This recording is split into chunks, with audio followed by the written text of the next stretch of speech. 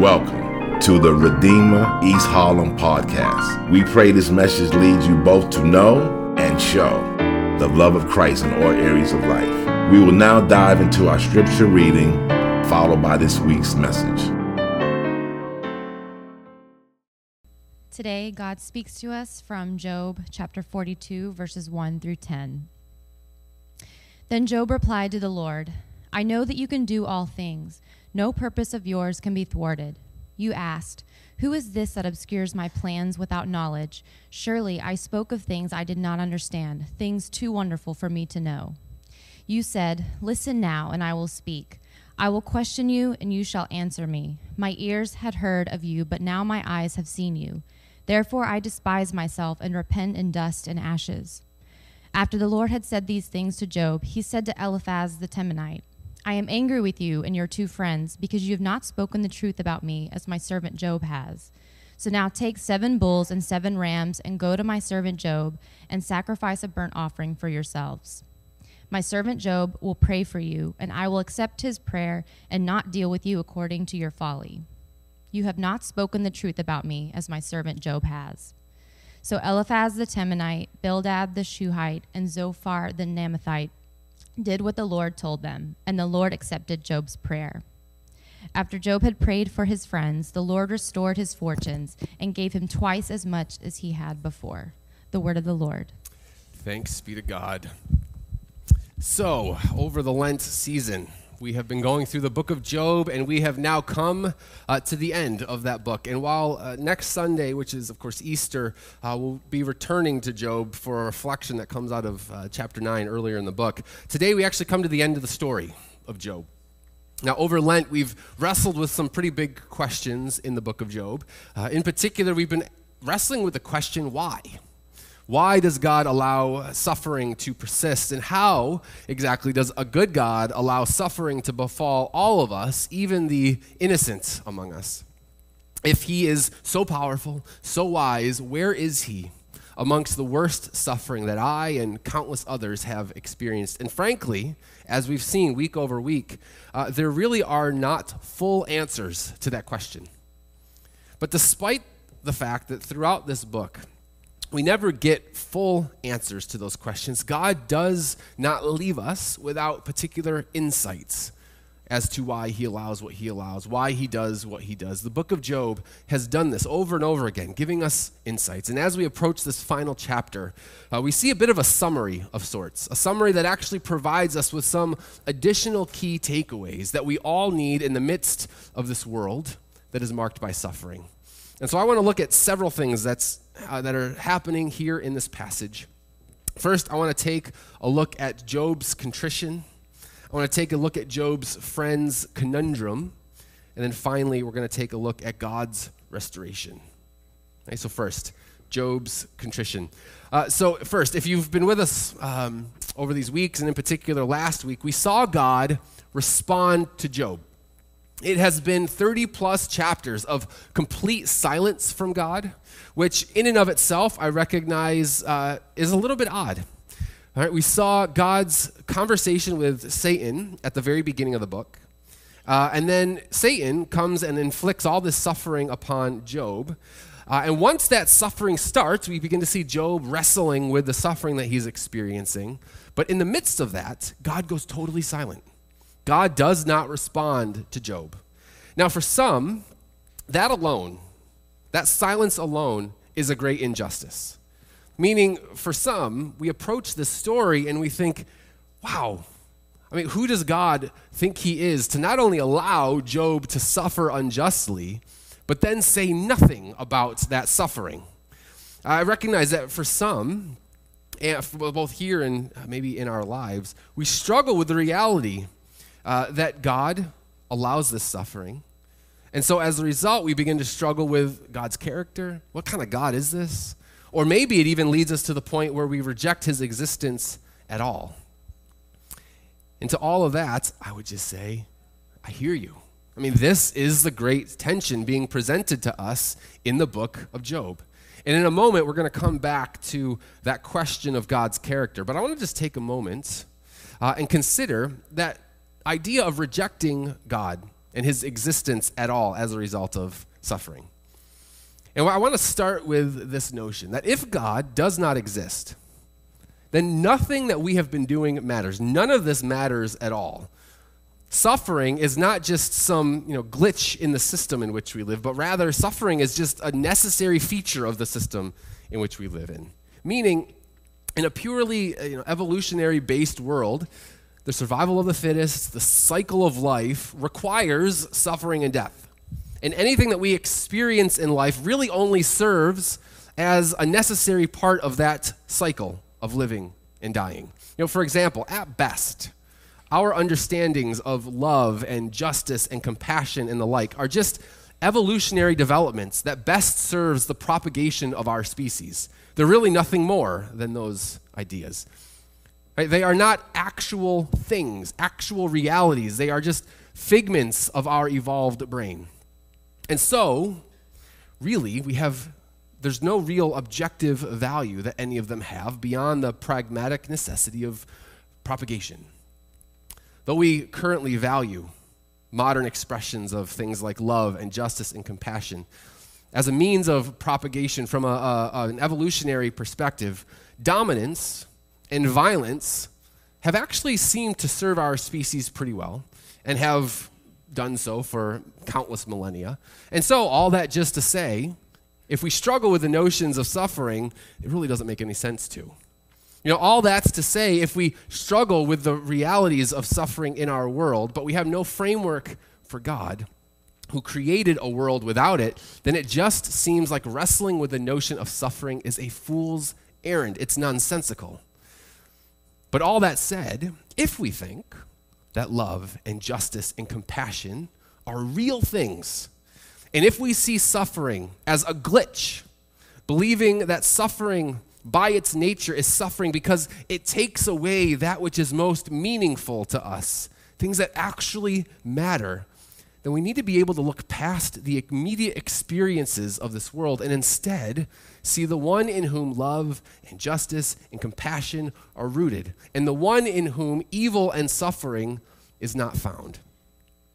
Now, with all that said, that brings us back now to our passage, Job's response to God in our passage. See, after God had confronted Job's doubts and questions, Job then responds in chapter 42, verse 2.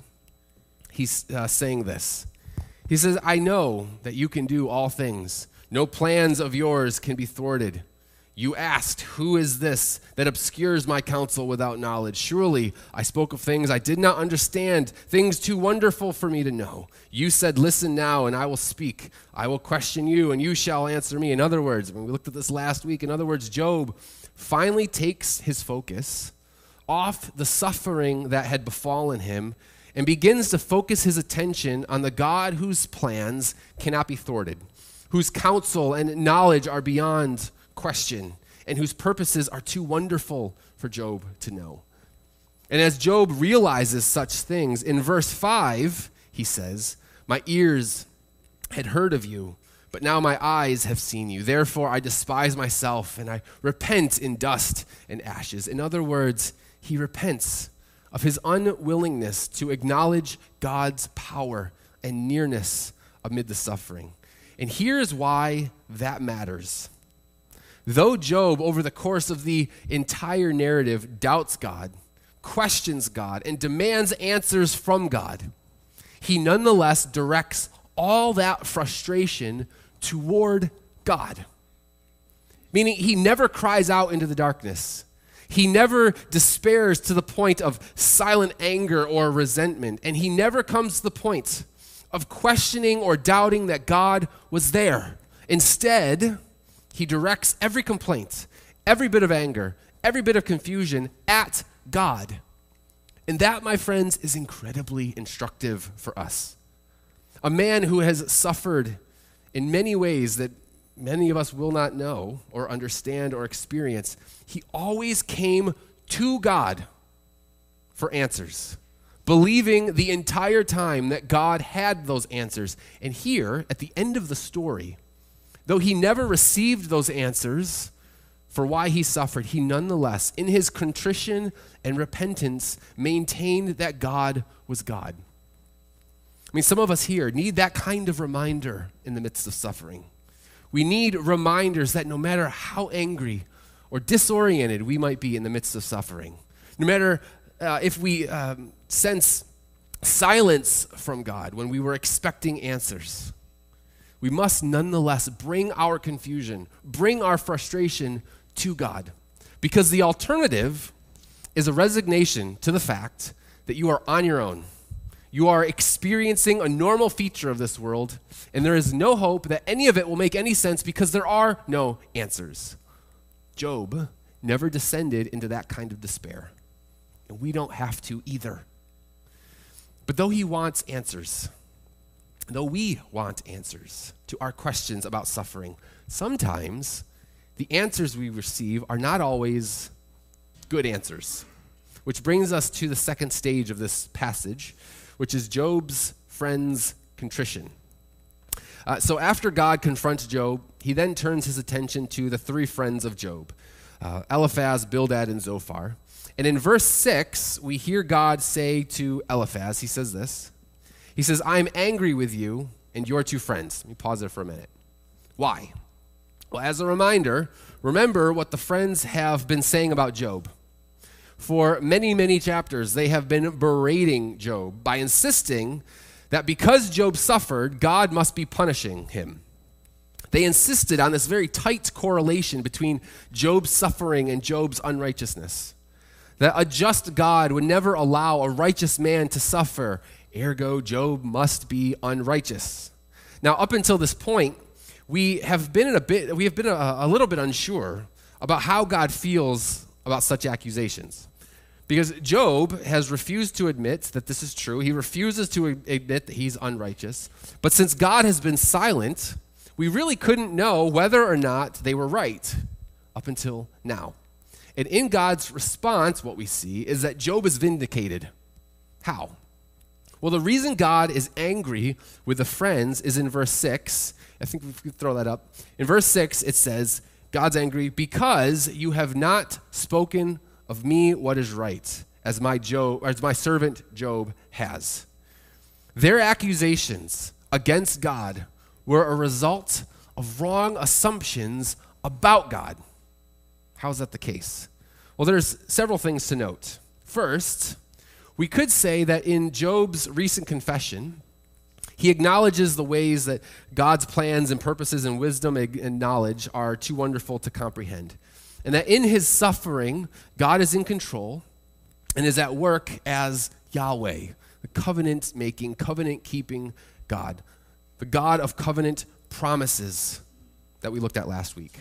Job's friends still have this cause and effect mindset, and God is saying to them, do you really assume that when suffering comes, it's because I am bringing punishment? Seriously. You know, God is making quite clear how wrong-headed that is. He's angry with them for assuming that that's the situation when it comes to suffering. But second, however, is that, in week 1, if you remember, we noted how these friends represented the wisdom of the world. Most great world religions and philosophies see suffering in the way that they see suffering. And these friends, though real people interacting with Job, they also represent the best that the world has to offer us in regards to suffering. But all through the narrative, we saw this last week in particular. What we saw is that Job's friends, in all of their articulations about suffering to Job, they never actually refer to they never refer to God by his covenant name of Yahweh. This is a key thing that we looked at last week. Unlike Job, they don't ever wrestle with God as those who know him, but rather they talk about God. In other words, they don't know him. And as a result, they simply postulate, pontificate, assume things about God, whereas Job wrestles with God. This really struck me this week. But as one, reads some of the great religions of the world, the great philosophies of the world, many of the writings of those who give this great wisdom, and this even happens amongst many secular humanists as well, who tend to be antagonistic toward Christianity. Many of them speak about God. few actually are wrestling with God by knowing God. Job had a very different experience of suffering because he knew God and didn't just pontificate about God. This really struck me actually recently as I was rereading some well-known book by a well-known secular critic of Christianity, a guy named Sam Harris. As I was reading a book of his, and he's, other thinkers like him, Sam Harris and Christopher Hitchens and Richard Dawkins, like these are very popular people, many of whom that I've enjoyed reading over the years. I actually agree with many of them and many of their thoughts, even though they are very antagonistic to all things religion. And they are really just recapitulations of people throughout history, like Foucault and the Bertrand Russells and the Nietzsches and the Marx. Like these are people, of course, that are thinking about the world, philosophically considering the experiences that we have in the world, and all of them share very strong opinions about their notions of faith, and in particular, very strong opinions about the God of the Bible. And while there's a lot that could be said about their perspective, something that strikes me as you read them, and I was reminded of it just a couple weeks ago, is that you begin to realize that these people, as they're wrestling, are not people who have spent time wrestling with God. Rather, they are people who pontificate about God. And in so doing, they reveal the extent to which they don't know him. Philosophical and even religious conceptions of God will ultimately fail because they know not the God whom they critique or attempt to describe. They truly assume that their intellect, their wisdom, their insight, their knowledge are sufficient to understand and comprehend and to categorize and assess the infinite, all-powerful, all-glorious one. And here's the upshot of all of this. Our ability to handle suffering well has a direct correlation to the depth of relationship we have with God. And suffering reveals how deep that relationship is and how well we know God.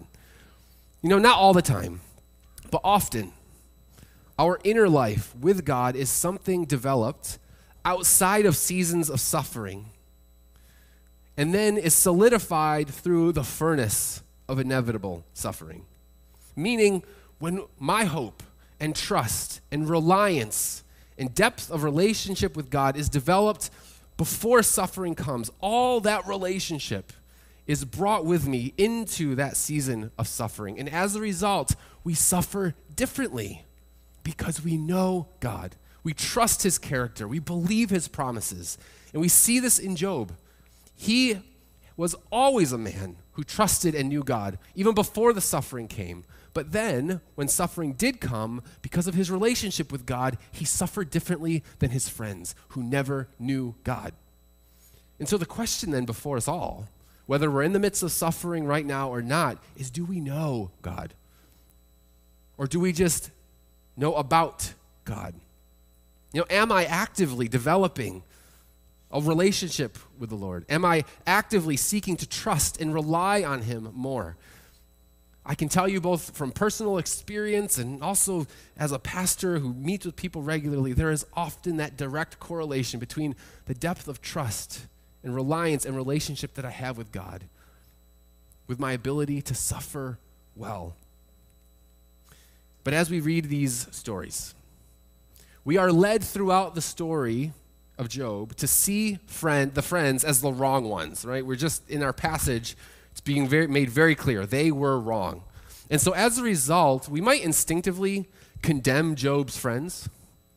Well, while we might want to most identify with Job and his ultimate willingness to say, the Lord gives, the Lord takes away, blessed be the name of the Lord, too often, I think, in the end, if we're honest, we aren't Job. More often than not, we are actually his friends. And we naturally err in the same ways that they tend to err because we err in the same ways. It is also true that we also need what they needed. We err the same way and we need what they need. And what did they need? What did we see read in our passage? Job's friends, they needed a friend who was willing to break through their ignorance and serve them in a very particular way. All of this revealing to them the true God, Yahweh, the covenant-keeping God. And so finally, let's take a look at Job's prayer and God's restoration to see how this came to fruition. Look at verse 7. If you guys want to throw that up for me, please. Starting in verse 7, let me just recap what we just heard read a minute ago. So after the Lord had said these things to Job, he said to Eliphaz the Temanite, I am angry with you and your two friends because you have not spoken the truth about me, as my servant Job has. So now take 7 bulls and 7 rams and go to my servant Job and sacrifice a burnt offering for yourselves. My servant Job will pray for you, and I will accept his prayer and not deal with you according to your folly. You have not spoken the truth about me, as my servant Job has. Let me stop there. What brought these friends into fellowship with God? Right? How did their perspectives change? It was through a sacrifice and a mediating prayer from Job. See, while these friends always assumed that they knew about God, it was not until this moment they got the truest picture of God. If you remember from last week, again, they never called or referred to God by his intimate covenant name. They never called him Yahweh. Now, I won't rehash all of that from last week, but if you remember, they only referred to God as El or Elohim, which was a generic name for God that spoke of his great power. They have only viewed him through that lens, not through the intimate name of Yahweh, the one who makes promises to us, the one who is intimately near. And if you recall, we also said that we often miss the nuance of this in our English translations of the Bible because we tend to flatten all the various names for God. But in our English translations, if we ever see Lord in all caps, we know that is referring to Yahweh, God's proper name. And so as a result, I want you to just take a look at verse 9. Look at what it says. So Eliphaz, Bildad, Zophar did what the Lord told them to do. And the Lord accepted Job's prayer. What is that? Why is that significant? The narrator is showing us the extent to which this sacrifice and this mediating prayer from Job orients the friends toward not just this all-powerful Elohim God, but rather toward Yahweh. It's not explicit, but I can't help but see these friends as those who for the first time are getting to know God as a result of what we're seeing here. And the reason they come to truly know him is because of a righteous friend who trusted God, prayed for them, and that prayer was accepted by God. Now, we've said this time and time again, but Job is a dim reflection of another righteous one who, unlike Job, was actually perfectly righteous, one who would come to not ask for a sacrifice, but to be a sacrifice, and one who would come to be a mediating presence that petitions God on our behalf, and the one whose petitions are heard by and accepted by God. And I want to show you what this looks like in the New Testament, because it's Jesus Christ who is this greater Job that we're reading about here. Look at in Romans 8. I have this up for you. Let's quickly walk through several verses in Romans 8 to see how Jesus goes about fulfilling these promises made back in Job. Verse 31 says, "What then shall we say in response to these things? If God is for us, who can be against us? He did not spare his own son, but gave him up for us all. How will he not also, along with him, graciously give us all things? Who will bring any charge against those whom God has chosen? It is God who justifies. Who then is the one who condemns? No one. Christ Jesus, who died, more than that, who was raised to life, is at the right hand of God and is also interceding for us." Let me stop there for a moment. Jesus Christ is the one who died, laid down his life for us as a sacrifice, and now he is the one who is constantly interceding for us so that we might know and experience Yahweh. And what does that have to do with our suffering? We'll look at verse 35. It continues on. "Who shall separate us from the love of Christ? Shall trouble or hardship or persecution or famine or nakedness or danger or sword? For I am convinced that neither death nor life, neither angels nor demons, neither the present nor the future, nor any powers, neither height nor depth, nor anything else in all creation will be able to separate us from the love of God that is in Christ Jesus our Lord. When we are in Christ, and he is our sacrifice, he is our mediator, trouble and hardship and persecution and famine and nakedness and danger and the sword and any powers will not be able to separate us from the love of God. This is what it means to have Christ as our Savior, walking with us in the midst of our suffering. Until we have this knowledge of the character and the purposes of God in our suffering, my friends, we will naturally spiral into despair.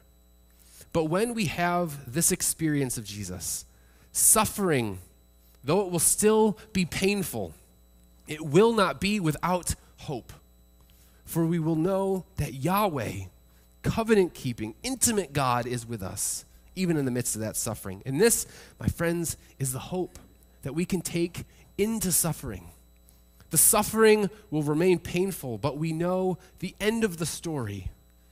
For it's a story of Christ's victory, a victory that he wins for his friends. I'll close with this. As many of you know, as we just prayed a little bit ago, of course, there was a mass shooting this week in Nashville. It killed 6 people, including 3 children and the shooter as well, all of whom were image bearers. And we grieve, of course, for such a tragedy.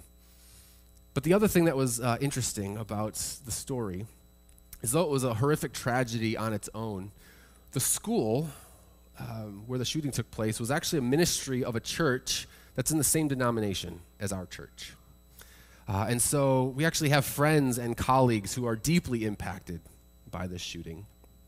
And one of the young children that was killed, Haley Shrugs, was the daughter of the pastor in that school, or of the church of the school.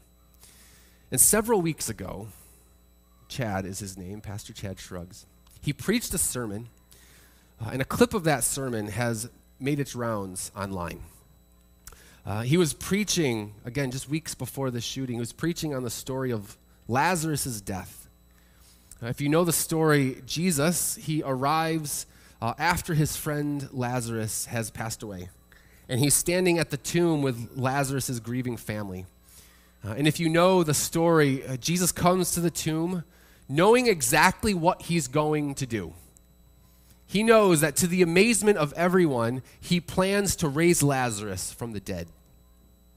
And with that, Pastor Shrugs says this, again, just weeks before his precious daughter is taken from him.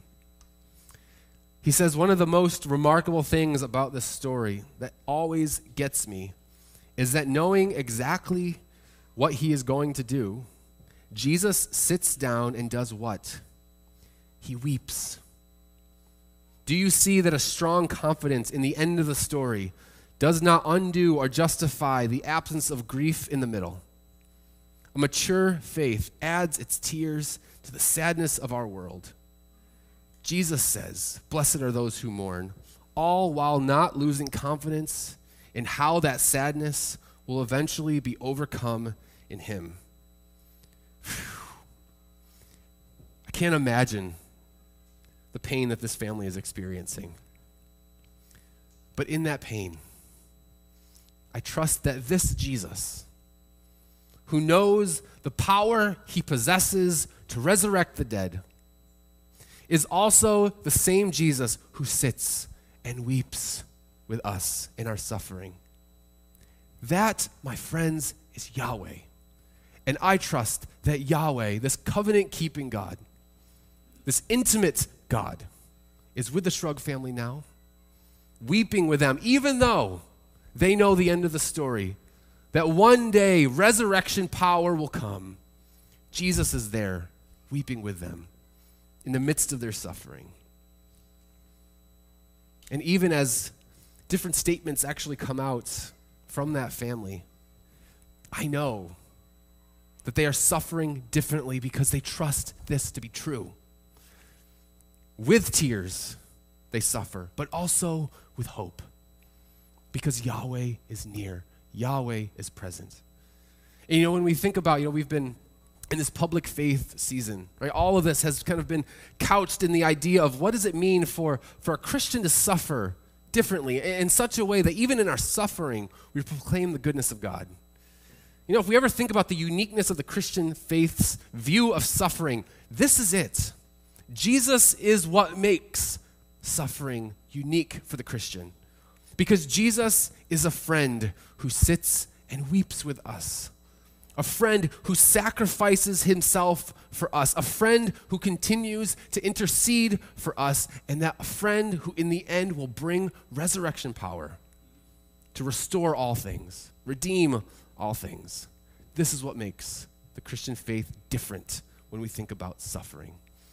And so my prayer for all of us would be, no matter where we are right now, whether we're in the midst of suffering or simply know that one day suffering is going to come, that we would have a deep, rich experience of relationship with this Jesus, with this God who is near, intimate, and close, but also holds power over sin and death. I pray the Spirit of God would make that so very real for us, especially today on Palm Sunday as we celebrate our King. May we experience the richness of relationship with him. Let's pray. Father, we thank you for your great goodness to us. We thank you that even though we suffer,